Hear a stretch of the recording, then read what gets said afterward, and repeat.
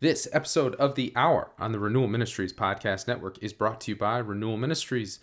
40 years, as you know, of Catholic renewal and evangelization around the world. Go to renewalministries.net to find out more about our ministry. That is renewalministries.net. We're back! Hey everybody, it's been a while. It's been like 2 months, to be exact. Lots of factors as to why there hasn't been a more recent episode of The Hour recently. I just said recently twice. See, I'm a little out of practice, but we'll get there. Basically, it was a combination of summer vacation, Pine Hills Boys Camp, some different speaking opportunities, and just needing a little bit of a break, if I'm being honest. But we're back. We have a great episode today with Peter Herbeck. Full disclosure, we recorded this episode back in, I think it was the end of May. But as I re-listened to it, it's every bit as pertinent and on point as it was when we recorded it. So it aged well. It's only a couple months old. It's very good. It's a continuation of something we've done with Peter several times, of just continuing to lean into who is Jesus, what does he do for us, how are we supposed to read the signs of the times based on what he has said about himself and about how we as disciples are called to respond. I think you'll find it very edifying. I think you'll find it very inspiring. There are several points throughout it where Peter gets fired up, and whenever Peter gets fired up, it leads to something pretty anointed. So that's what you can expect on this episode of The Hour. And then my commitment to you is that we will begin posting more episodes more regularly. We found that it's about every 2 to 3 weeks is a good rhythm for us, so we'll try to stick to that. I need some new guests, so if you have any suggestions, please send me a message at pete@id916.com. That's pete@id916.com, and we'll reach out to those people and hopefully get them on the podcast. So, without further ado, Peter Herbeck. But first, as always, our friend, Connor Flanagan.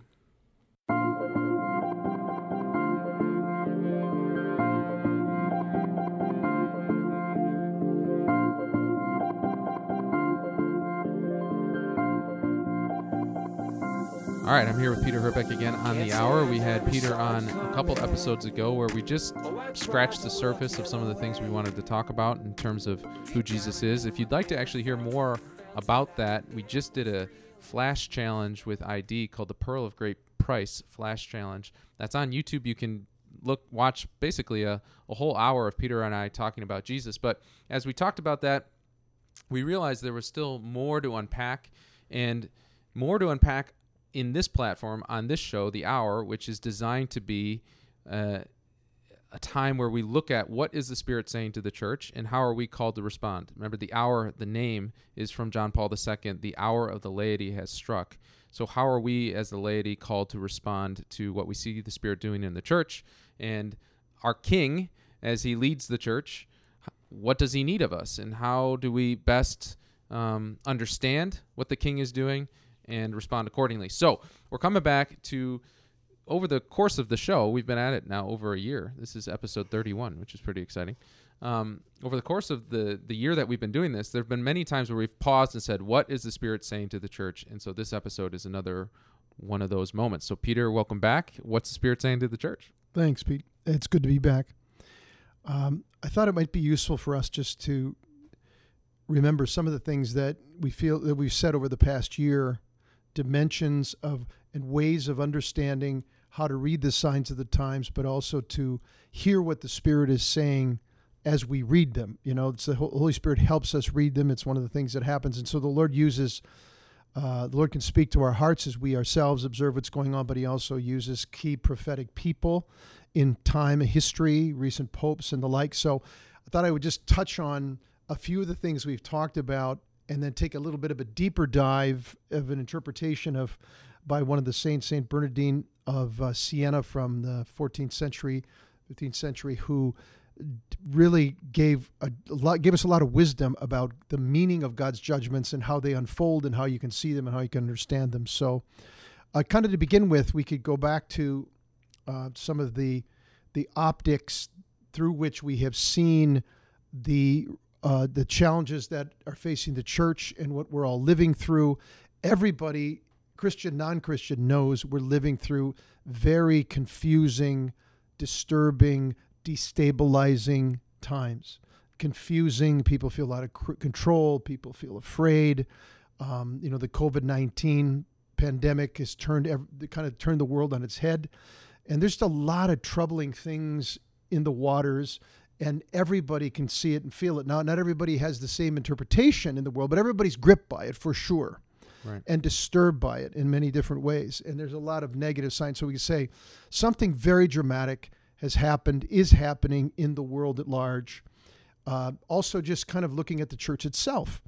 We're seeing completely unprecedented things happening in the church. All kinds of, the Lord is, in our opinion here at Renewal Ministries, is the Lord is coming to bring his redemptive discipline to the church, that the Lord's at work in the world. He's permitting what's happening in the shaking of the world in the broader sense. God's judgments, you could say, are in the land, in the church. The Lord, like in Hebrews chapter 12, the writer of Hebrews 12 makes it clear, that God disciplines those whom he loves. And his discipline is part of the exercise of his fatherly love for us. And that if he disciplines those whom he loves, and he said, if God doesn't bring his discipline, he said, it's like you're an orphan, you're a slave, you're not a child, you're not a son or a daughter. And he said, the purpose of God's discipline is to produce the peaceful fruit of righteousness, of right living in peace, being rightly ordered to God and to one another. That's clearly not happening in the culture and in society, the level of division, the level of confusion and the like. So it's coming. The Lord brings his loving discipline upon the church. And one of the things he's doing is exposing its divisions, exposing its deep sin patterns, its unrepented sin, or its troubling spiritual strongholds that are present in the church. And we can see that. And so the Lord loves us. He's near, and he wants to come and purify and release us and bring us into greater freedom. So lots of people are troubled by the open division that's happening among bishops and cardinals around the world.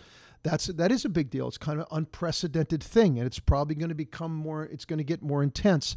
And so the thing I want to say is that people get rightfully concerned about it in the church, but it's important for us not to get immediately polarized or to get filled with fear and anxiety. We still have to obey the word of God, which says to us very clearly, have no anxiety about anything.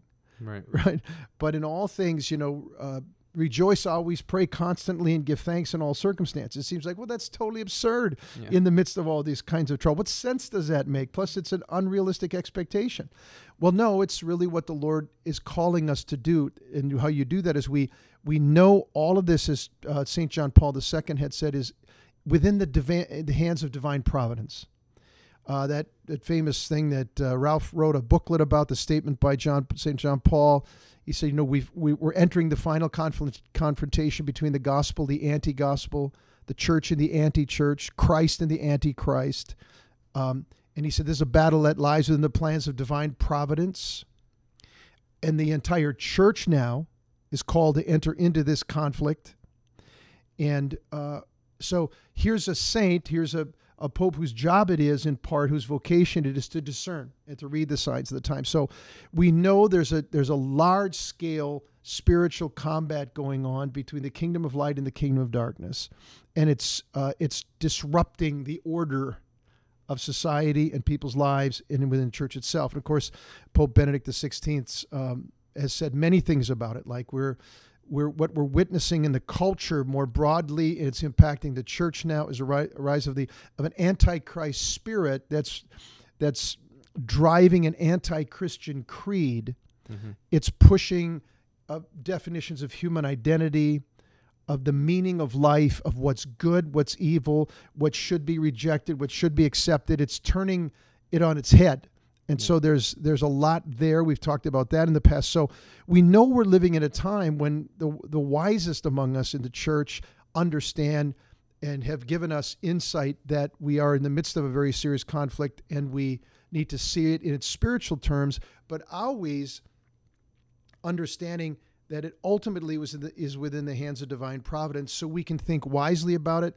We need to be discerning about it. We only see in a glass darkly when we have prophetic readings of what's going on. We don't always have the whole picture, but the Lord is giving us glimpses or insights into what's going on to help us to know how to respond to it. really another significant way of looking at the moment we're living in on a spiritual level is, and the way the judgment unfolds is to read Romans chapter 1, which describes for us what Pope Benedict XVI said at one point is the constant temptation of the human race, which is, if we read this here, Romans 1, starting in 18, says, "For the wrath of God is revealed from heaven against all ungodliness and wickedness of men who by their wickedness suppress the truth." So there's no doubt we're seeing a kind of unbridled ungodliness that's going on, open wickedness at a very high level. It's celebrated. Very much so, very much celebrated, promoted, and now the literal force of government is pressuring people to affirm ungodliness. And we're trying to instantiate in law the protection, the exaltation, the rewarding of what unquestionably is, from a Christian perspective, a biblical revelation, Judeo-Christian perspective, is the celebration of ungodliness and wickedness. And so, but at the heart of it all, Paul puts his finger on it. And this is worth going back to, friends, again and again, to meditate on and to understand, because it does give us insight into what's going on. He said that at the root cause of the problem is the sin-sick human heart in its pride, in its desire for radical autonomy and independence from God, or any rule over our lives. We suppress the truth, he says. Very interesting phrase, suppress the truth. He describes then this way, he says, "For what can be known about God is plain to them because God has shown it to them." So the suppression of the truth he's talking to now is suppressing knowledge of God. That's the fundamental reality Paul's putting his finger on here. And he says, ever since the creation of the world, his invisible nature, namely his eternal power and deity, has been clearly perceived in the things that have been made. So throughout human history, human beings understood in their desire to understand their existence, they look at creation, the cosmos, what they're capable of seeing. Doesn't matter how far back you go, there's some sense that this was created and that there's a God. And so humanity in its simple, broken ways tried to acknowledge that reality in somewhere. So human beings felt conscience, they felt the reality of natural law, and there was an order to things that even pagans perceived at certain points. So Paul is saying this is a reality. And then he said, because of this fact, he said he saw in it human beings are responsible because they have been given a mind and a capacity to see, and they have been given a will to follow what their conscience, the voice of God in them, is saying as they perceive reality. He says when they suppress essentially that even simple or primitive voice of God at work in us, you'd say to suppress it is to do something that he says is very wicked, and he says that we're without excuse, like we don't do it innocently. For although they knew God, they did not honor him as God or give him thanks. There's the bottom line. They did not honor him as God or to give him thanks, but they became futile in their thinking, and their senseless minds are darkened. Now, I just had a conversation this morning with a gentleman at my grandson's elementary school or kindergarten, second grade graduation. I think it was something like that. And afterwards, a big moment. It was a huge moment, yeah. And afterwards, we're talking, very intelligent guy, and he was just talking about the chaos and the confusion and what seems like, in his words, he was saying, like, our politics, our social life, it seems like things are unraveling. People are losing their marbles, like yeah. Really strange, contradictory, weird stuff. And we can't get our hands around just, we're affirming things that are so weird and so bizarre. And he's not like himself a great prophetic voice or something. He's just a normal guy who's trying to articulate what almost everybody is experiencing in some way. And so what Paul is saying here, but they became futile in their thinking, and their senseless minds are darkened. We're seeing, I believe, a particularly graphic expression of what Paul is saying here, the empty futility of a darkened mind, right? The aggressive pushing of things now by law, the redefinition of marriage, the redefinition of family, the redefinition of human identity, all these things as if they were objectively, totally true. And the fact that it totally contradicts everything that's ever been revealed in terms of Judeo-Christian history, but also naturally throughout human history. We're at a point right now that people are saying, no, we're smarter than everybody that came before us. We have greater insights, when our technology and everything else has brought us to the place where we see now all these things are true, and these past things are not only false, but they're bad, and they're evil, and they're motivated by hate and bigotry, And so it's turning God's perspective of reality on its head. That's one of the ways we suppress the truth about God. What's happening is not only people are being canceled today, for example, or being judged because of traditional perspectives that they're standing on. Bottom line is, what's being judged is God's perspective of his own creation. It's God who's in the dock, so to speak, to say, your perspective we no longer find acceptable. Yep. It's not loving. It's not good. It's not rational. It's not working. All that kind of stuff. So we're going in a different direction. And they make a break from traditional, from the God of Israel, from the God of the Old Testament, the God of the New Testament, the whole history of the Western world and beyond. They're making a break. Now, some are just saying we're making a break totally from God, or they're making a break from this God, the one that we're talking about, and creating their own. You know what I mean? I'm done with religion. I'm going to be spiritual. Yeah. And I'm going to be spiritual, but I will no longer be religious. I don't want to be identified directly with any historical religion, partly because of the commands and the demands on that religion. And so people start to form essentially a spiritual life and definition of God in our own image. That means a God who works for us, a perception of a God that we find acceptable, right? Yep. And so, a really interesting part of that is this idea that he uses the word futile in their thinking. Well, what is futile? Futile is this idea that the solutions we would come up with actually have no hope for success. It's futile. It's not going to work. Right. But we think it's going to work. And that's what's so interesting is apart from God, the ideas of man, the strategies of man, the outcome that we desire will not happen. Right. They're futile. Yeah. They will not produce what we think it's going to produce. Yeah. So, and that's what he's about to say, claiming to be wise. It's this ironic thing that by rejecting God, we think we're elevating ourselves to be able to be the lords of our own destiny and therefore accomplish everything man is designed to accomplish, but it's futile. Yeah. It will not lead to what we think it will lead to. Yeah, exactly. It's a good expression of it. So as you say, verse 22, claiming to be wise, they become fools and exchange the glory of the immortal God for images resembling mortal man, images that was more primitive idolatry. But here's the point. The suppression of the truth is an act of idolatry. It's an act of rejection of God. So the fundamental sin Paul is pointing to is refusing to give to God what belongs to God, refusing to acknowledge God as God, and then turning, because we're worship creatures. We were made to give ourselves to something. And if we're not going to give it to God, we're going to give it to something else. So Paul is saying here, as a result of suppressing the truth about God, what we're doing is we say no to, and here's the futility, the Creator, who's the ground of being, who brought us into existence, who alone can help us understand who we are, why we're here, where we came from. The only rational ground at all for reality is an intelligent God who created it all, and that we bear his image. We've always understood it that way. So if you reject God, you reject rationality, ultimately. If you reject God, you suppress the ground of being itself. Like he's holding us in being and saying, so the futility of it is, okay, a creature, who am I?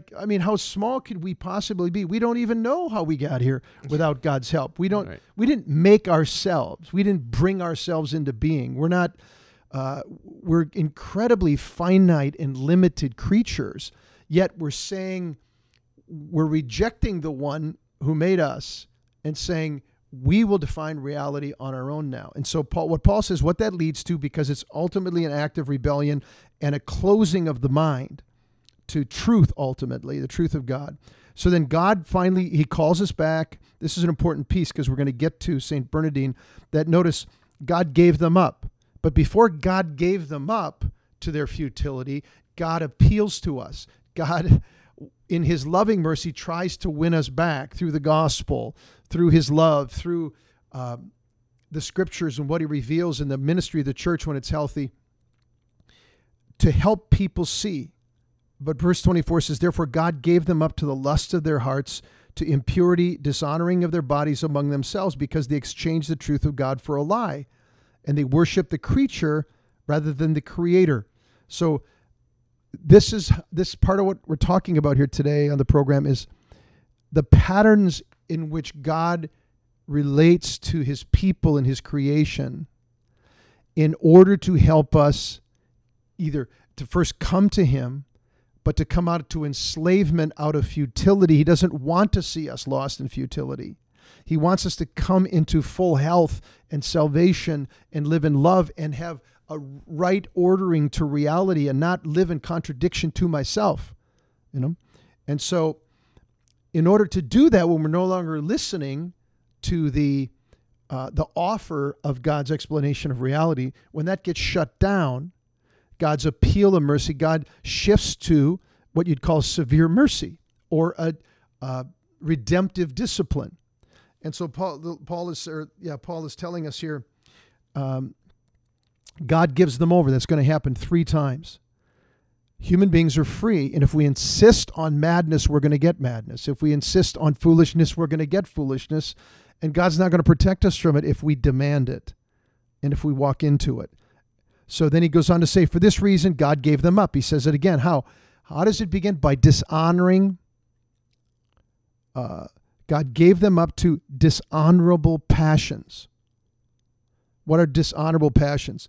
Their women exchanged natural relations for unnatural, and the men likewise gave up natural relations with women and were consumed with passion for one another. Men committed shameless acts with men, and receiving in their own persons the due penalty of their error. So here's an explosive passage for our time. I mean, nobody wants to touch this one. Some people in the church are working overtime to excise these passages from the conversation of the church, because the culture is so aggressive about homosexual behavior, the LGBTQ realities that are unfolding. This is a reality that probably everybody in the church wished wouldn't have emerged in society today, because this is something the church simply cannot walk away from. The definition of what is the meaning of human sexuality. And partly what Paul is saying here is when you lose sight of God as the creator and the designer, if you lose sight of objective design and truth about human sexuality, and you lose hold of the designer, you reject him, you're going to reject the design. And there's an objective reality about the meaning of human sexuality. It's built right into our natures. It's undeniable that it's there. We're the first generation in human history that is making claims about human sexuality and canceling, you might say, what we always knew about human sexuality. And it's the result ultimately of humanity's rejection of God and the suppressing the truth about God. So Paul is very clear here. He said, if you deny the ground of being, if you suppress the truth about God, who is the creator and the designer, you will lose sight of that design at work in your own being. Here's where he's talking about the futility. I mean, what's more futile than exercising human sexuality, which is meant to be fruitful, which is meant to lead to union and multiplication of the species? This is the point of it. Right. Intimate union that leads to reproduction and life and more eternal creatures, human beings. What's more futile than acts of sexual acts that are in themselves completely fruitless? They're sterile. The sexual acts can't produce what they're meant to produce. So it's an exercise in futility, and part of God's judgment is, okay, you're insisting on this? Look at it. Look at it for yourself. What do you see? And so there's a blindness there that says, no, this is right, this is fruitful, not only this form of things, but let's now say like the NHL, for example, was getting on board with this 2 weeks ago on the International Day Fighting Homophobia.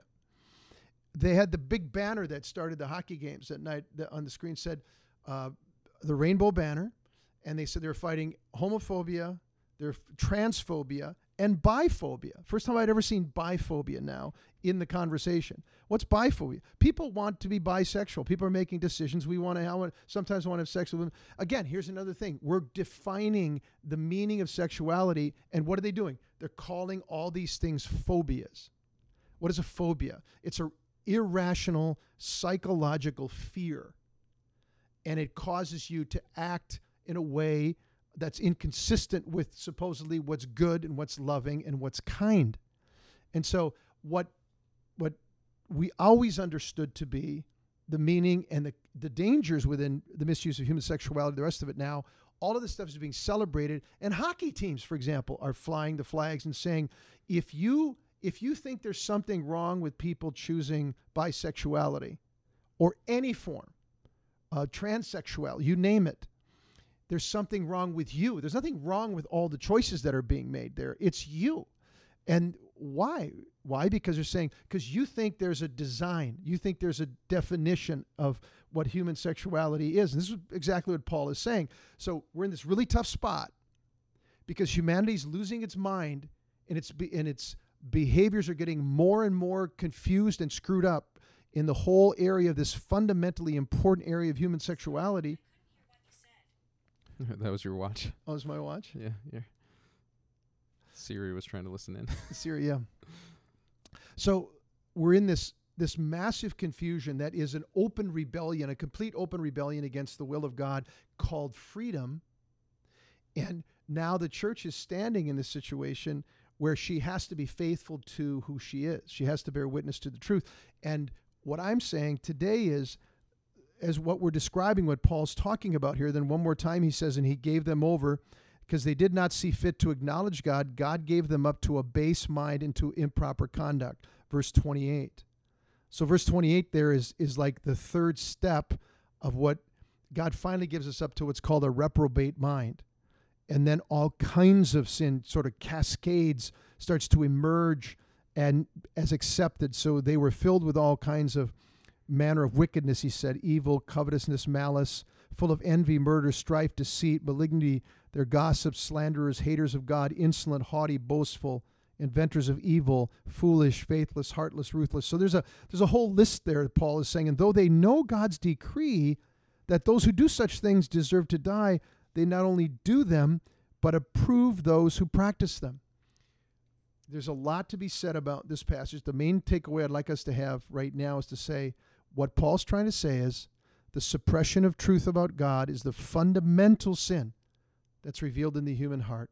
And what we're describing about then the effects of it and how God gave them over, this is God's judgment on the sin of rejecting God.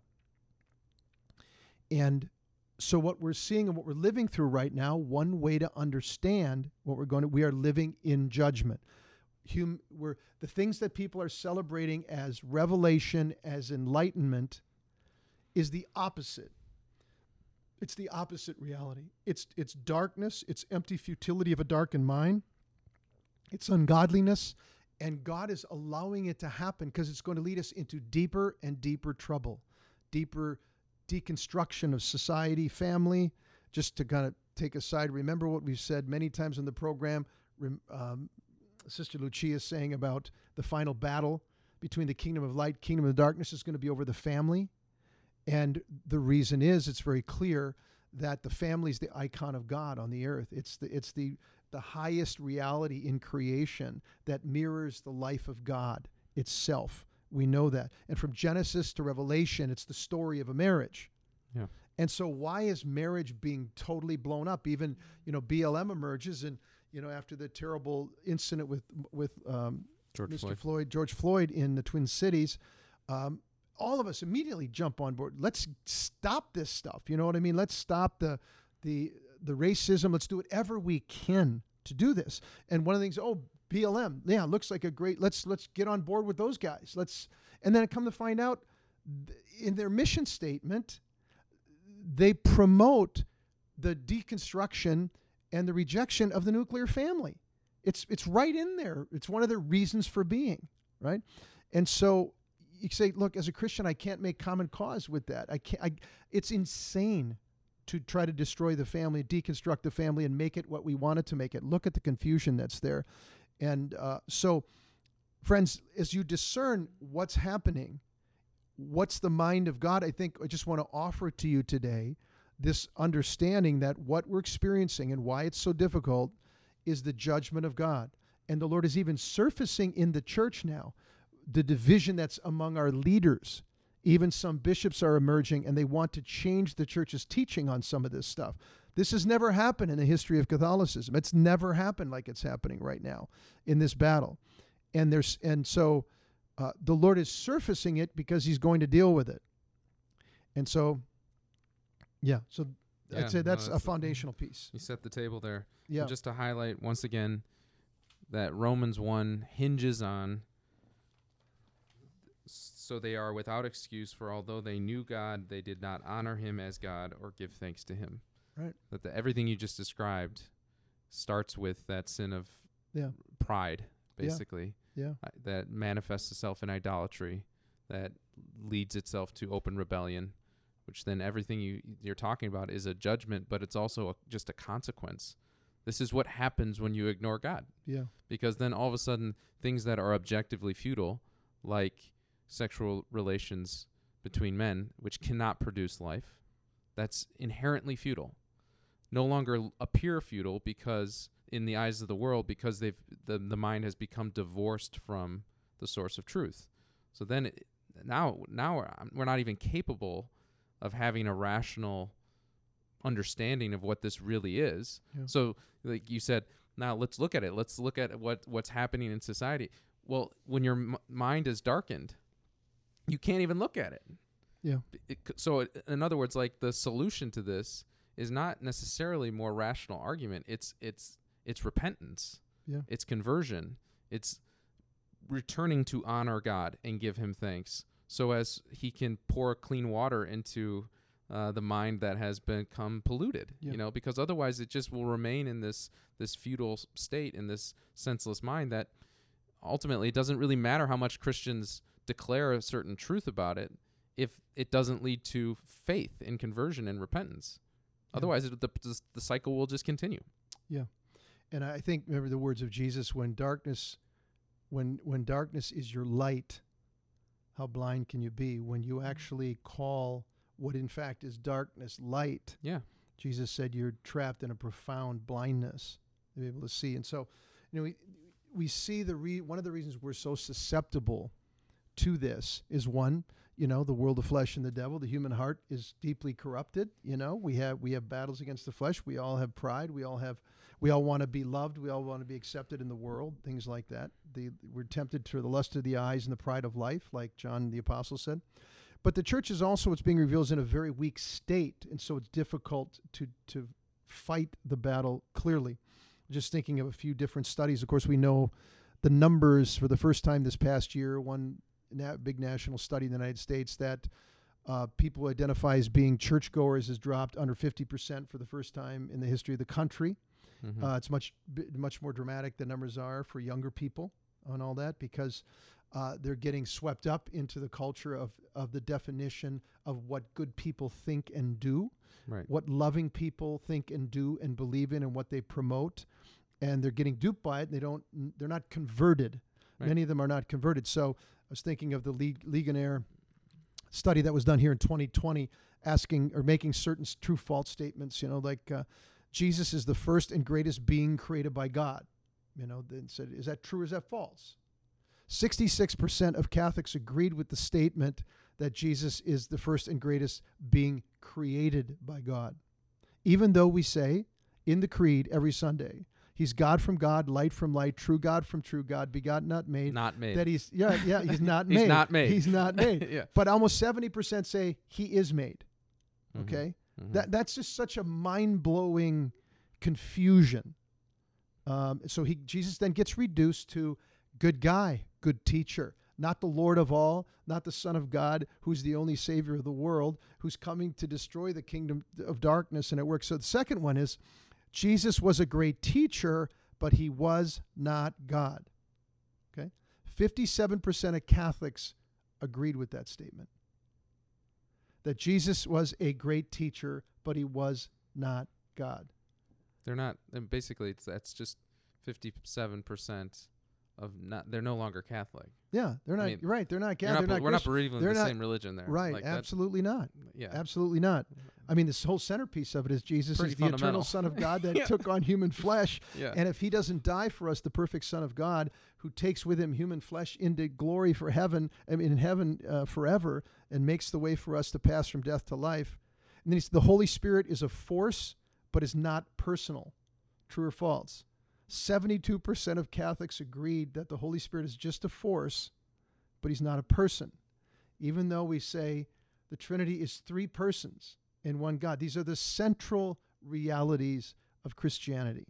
Okay? So it's no surprise that very large numbers of people are just drifting away from the faith because they actually don't know it, they're not living it, and they're clearly not disciples. They haven't given their life to Christ. They haven't come to terms with who he is, that he's the Lord of all, and they're living now to please him because they know who he is, you know? And so, I mean, Jesus' total preoccupation was to do the will of the Father, was to do the absolute opposite of suppressing the truth about God, right? Yeah. He lived, it was his food. He said, this is the way to human happiness, friends, and this is the way you're going to find eternal life, and the world killed him. So when you look at Jesus on the cross, you say, there's the sickness of the human heart. We're no different today just because we have computers and stuff. It's the same thing, right? The same temptation. So, and then, you know, one of the sad things we've heard much about is just how, 70% of Catholics today don't believe in the real presence. Right. So these are just indicators of a profound lack of conversion and spiritual weakness, which says they just don't know the faith, they're not living the faith, they're not converted to it. So there's no resistance and will to resist the movement. It's like, why resist this cultural movement that's going in this direction? They can't come up with arguments for it. They don't have the conviction inside their souls for it. They just know, hey, this sounds great, and this sounds more loving and kind. So that's the situation that we find ourselves in. So the Lord is doing this, and there's another piece we have to see. The Lord's permitting this. He wants those people separated from the body. Now, let me clarify that. Jesus said very clearly in the book of Revelation, be either hot or cold, but don't be lukewarm, or I'll spit you out of my mouth. There's a lot of really lukewarm Laodicean Christians or baptized people who actually don't believe the faith, but they still consider themselves Catholic. And that's the salt that's flat. That's the light that's gone dim. And Jesus said, when the salt goes flat, what good is it to me? He said, it's good for throwing out and stamping underfoot. Now, Jesus is separating essentially unbelievers from the faith for their own sake, to lead them to repentance and to purify the church. Jesus is shrinking the church through a purification because people are leaving because it's getting uncomfortable to be a Catholic. Because the culture is against it in this momentum we're talking about. So it makes it a lot easier. So the Lord is permitting this to happen because he's pruning the church. Right. That's part of the judgment that's going on. He judges for purification. He wants to wake people up to see that he can remove from them everything that hinders real love, and there's no loving God without accepting the truth about God. You know, it doesn't work to say, it's my God.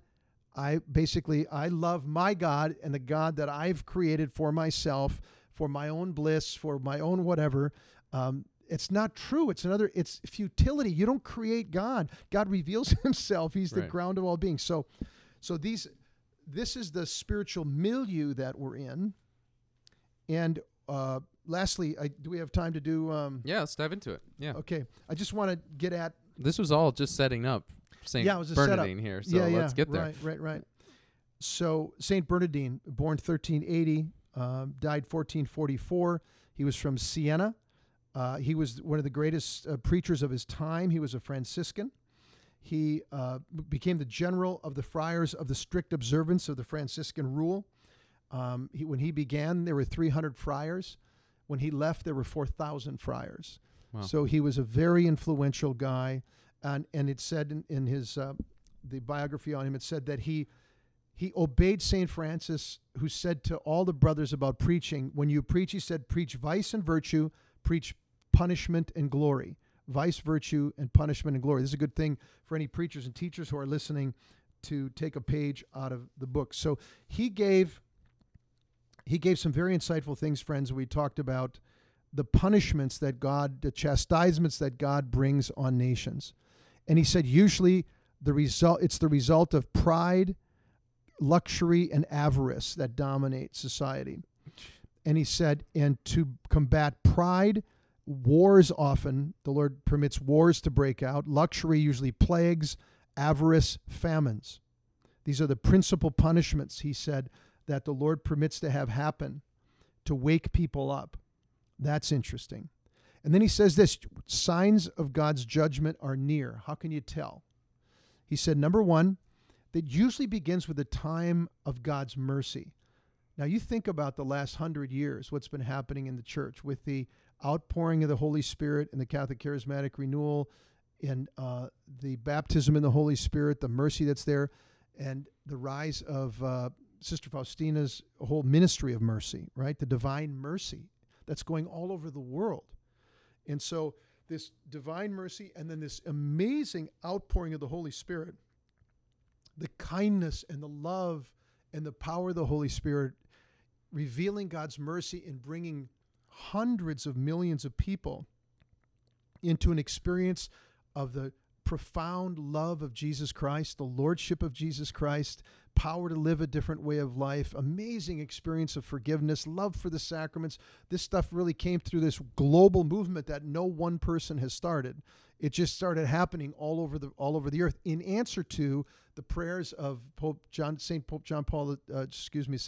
the 23rd of the council, when all the council fathers prayed for the grace of a new Pentecost to come upon the church, and God in his mercy poured out that Holy Spirit, and at the same time the divine mercy so powerfully is making its way all around the world. So he said, usually God, why? Because he wants to win us. He wants to woo us. He wants to bring us close to his heart. That's his goal for our sake, not because he needs it, because he wants it to happen for us, right? So that's number one.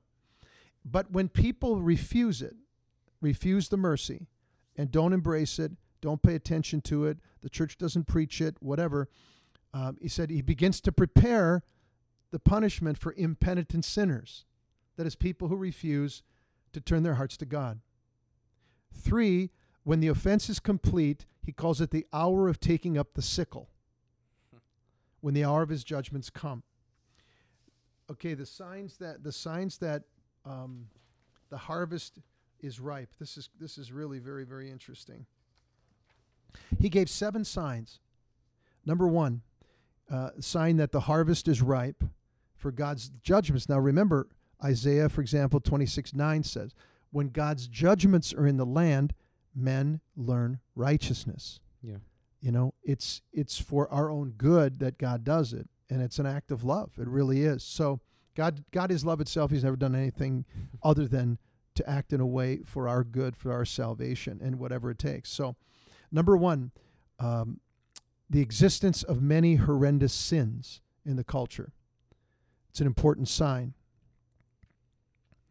He said, like Sodom and Gomorrah was the phraseology he used. I mean, think of our situation.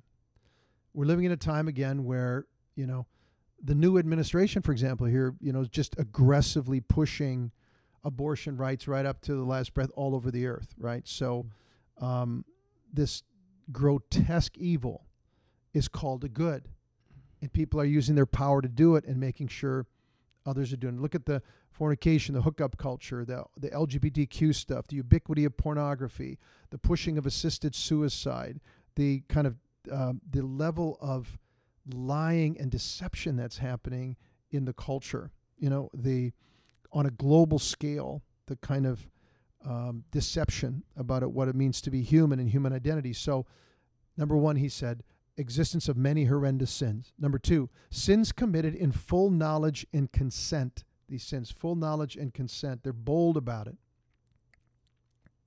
Number 3, the sin committed by entire people, whole peoples, whole nations, starting to embrace these things.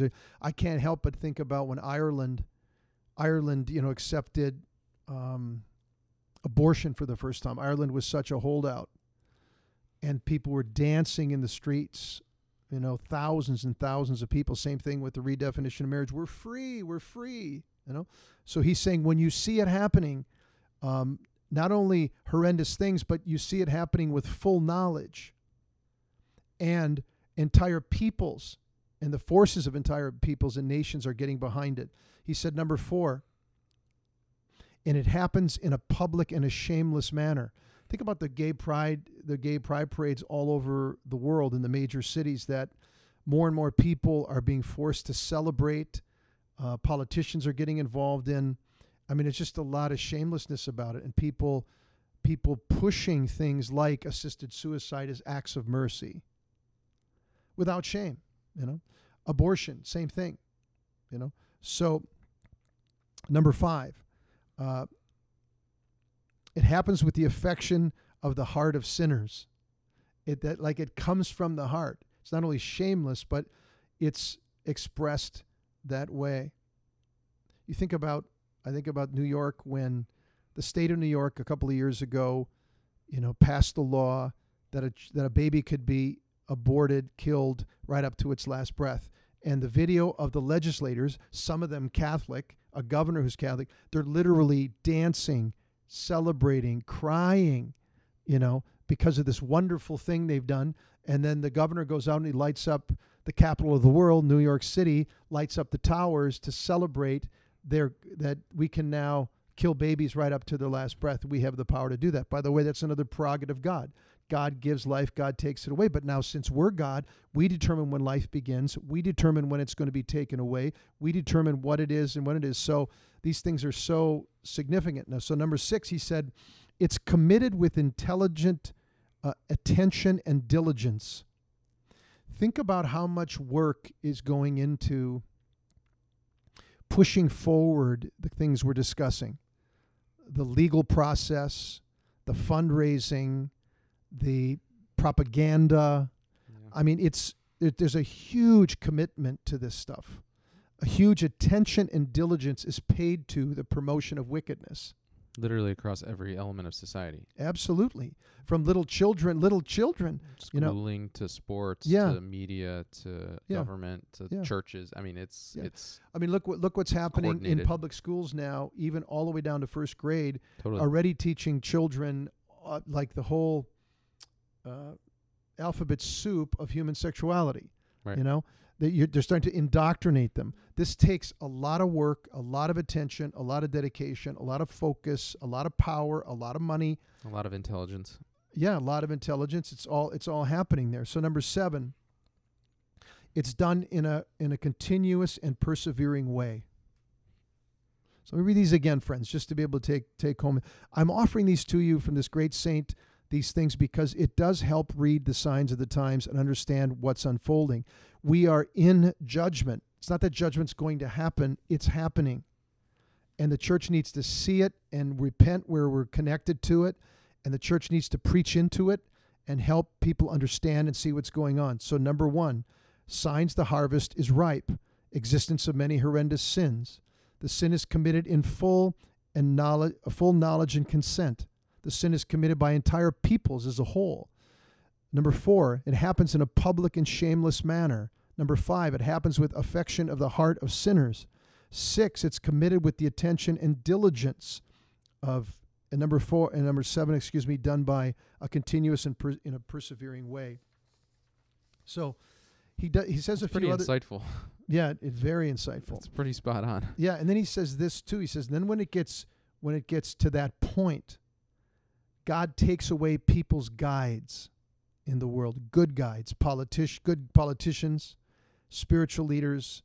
They get taken away and they get replaced by false teachers, confused people, because it's part of God's judgment.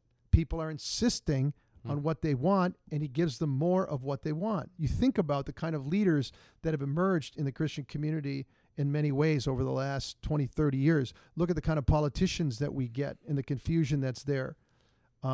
He even says that God removes the presiding angels over the nation. Now, remember the story of Fatima? When the angel of Portugal came and revealed himself to the children and led them to learn how to repent and to help intercede for what was going to happen in the upcoming wars. So what he's saying is the Lord draws back the protection of the angels that hold back the principalities and powers that are trying to dominate and control the world and to seduce even the church into it. Very interesting, you know? Number 2, so that was number 1. He takes away people's guides. Number 2, he takes away the light of truth. Think about that. The light of truth. We're being forced today to circle the square. We're being forced to say a man is a woman is a man, and that can change as many times in a person's life. It's all by choice. It's all, the confusion of things that are so obvious, right? God is taking away the light of truth. We're living lies. We're so... number 3, he allows them. What's interesting about that too, the light of truth, is it's like almost impossible right now for people to agree on anything. Yeah. Not just like what you just said there, but just even anything, any science. Yeah. Any fact. Like literally when you think something could be established as fact, whether it's historical or whatever, all you have to do is do a simple search online and you'll find polar opposite opinions. Yeah. Whether it's anything to do with the pandemic, politics, religion, history, everything is all of a sudden like there's just no standards of truth, right? At any level. Yeah. And in the church too. Right. You know. And so it all goes back. So the third thing, before I summarize, the first one he said that God takes away people's guides. Number 2, he takes away the light of truth. 3, he allows them to fall into the hands of their own devices. And then demons have their way with them. Jeez. That's where it goes, because people are insisting they want to be untethered from God. They don't want to submit to the reality that God has made. And we insist on our own. So we're there. We're absolutely there. And these things it's in a kind of escalated way. So, going back again to what St. John Paul II said, this is a battle that lies in the plans of divine providence. What the church of all people needs to be able to see this, your salt and your light. So what's the answer? What are we supposed to do about this?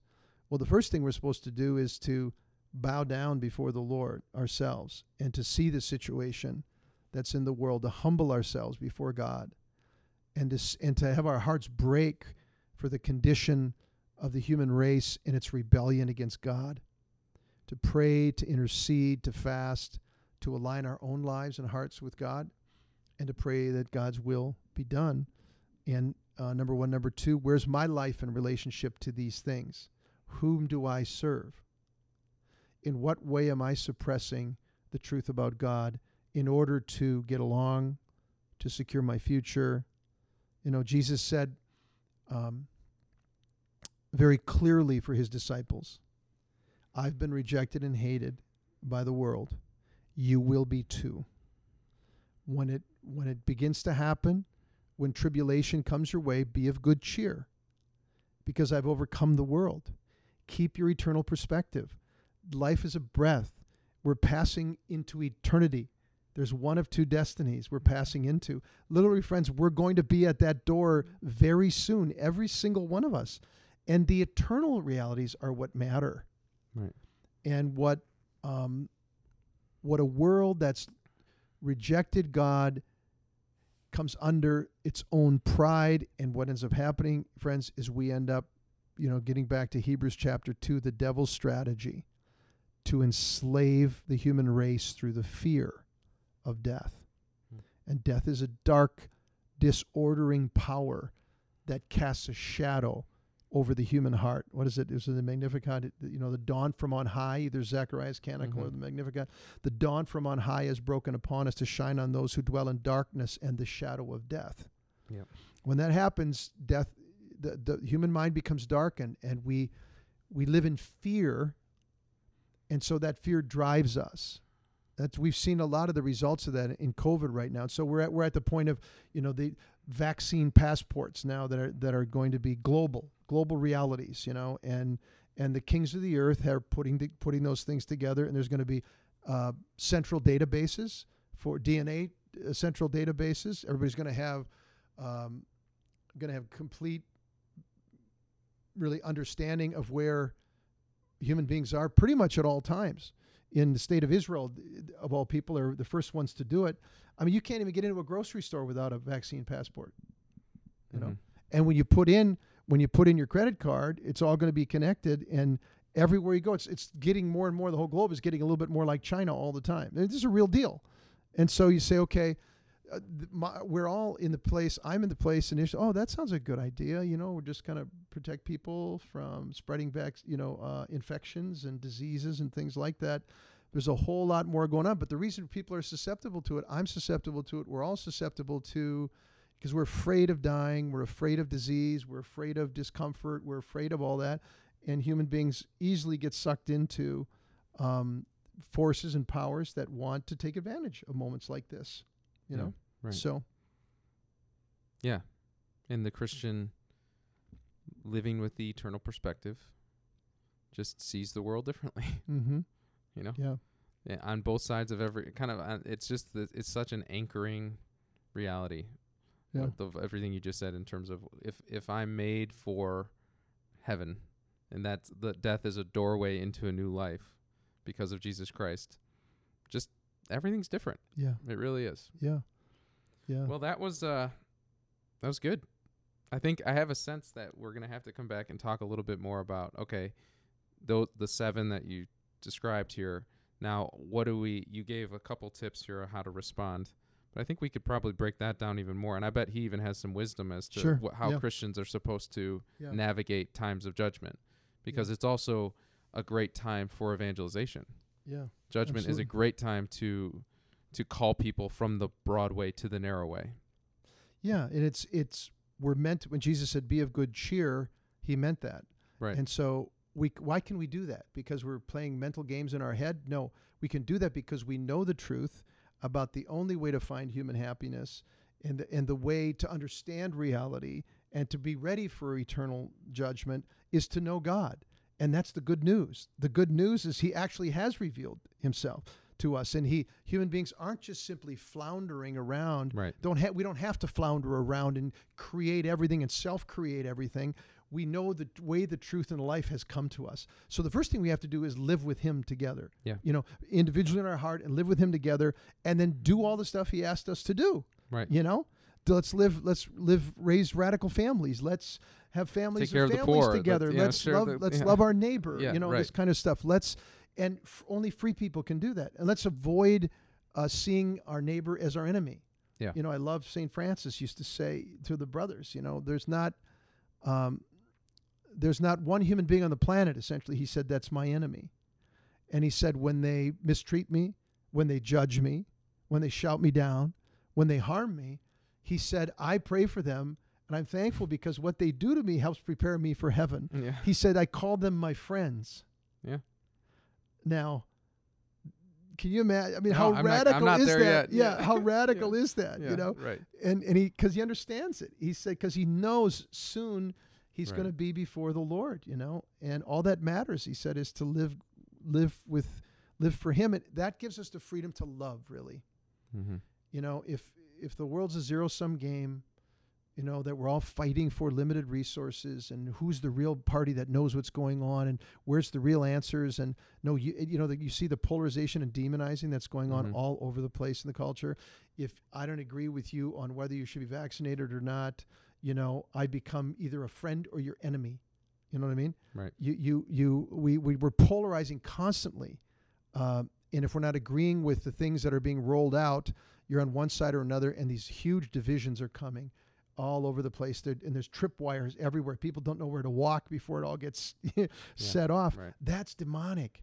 Yeah. And so to be free is to say, I can live with hope and freedom of the sons and daughters of God, because I know the new thing and the eternal thing's already begun to happen in my life.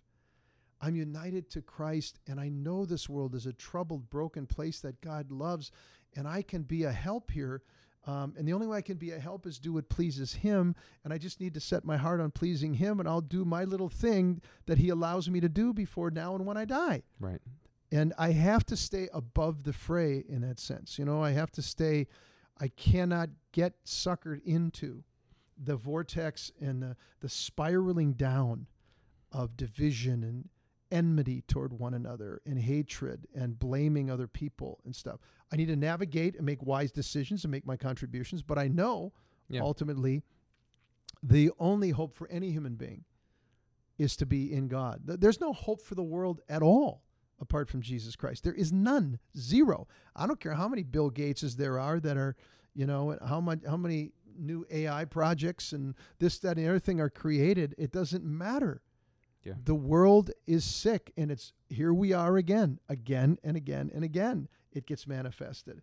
And the human heart is writ large all over the place. It's confusion, it's deception, it's fears, it's weakness, it's lust, it's pride, it's hatred. It's all over the place. Yep. And out of the abundance of the heart, the mouth speaks. And look at the kind of conversations we're having in public, and that are every night, every day, the heart's being revealed. And so many people. And so the Lord is letting us see it. And He'll keep going. He's going to say, come to me. Let me help you. I want to give you a new heart. I want to teach you how to love. Look at Jesus. Everybody hated Him at a certain point, other than a very small band of people. Right. And He was crucified. And even them, they ran away. Yeah. And He said, Father, forgive them. Mm-hmm. They don't know what they're doing. And that's the heart of Jesus, even for the people who are doing wicked things on the earth that they think are good. Right. It's His heart toward me too, toward the bad decisions I make in my life that I think are good, or, right, for my own pleasure or my own personal interest, putting myself before others. And He's like, Father, forgive Peter. I love them. I need to save them. I'm here to save them. My blood, I'm offering it up for them. Yeah. And I want to make them a new creation, Father, that looks like, so they look and live like children of God. I really want to help them do that. And that's what Jesus wants to do with everybody. Yeah. To help us do that. That's the only way out of this. We cannot make a useful contribution to any of this stuff apart from living in and through Jesus. We really can't. Yeah. Amen. So, Amen.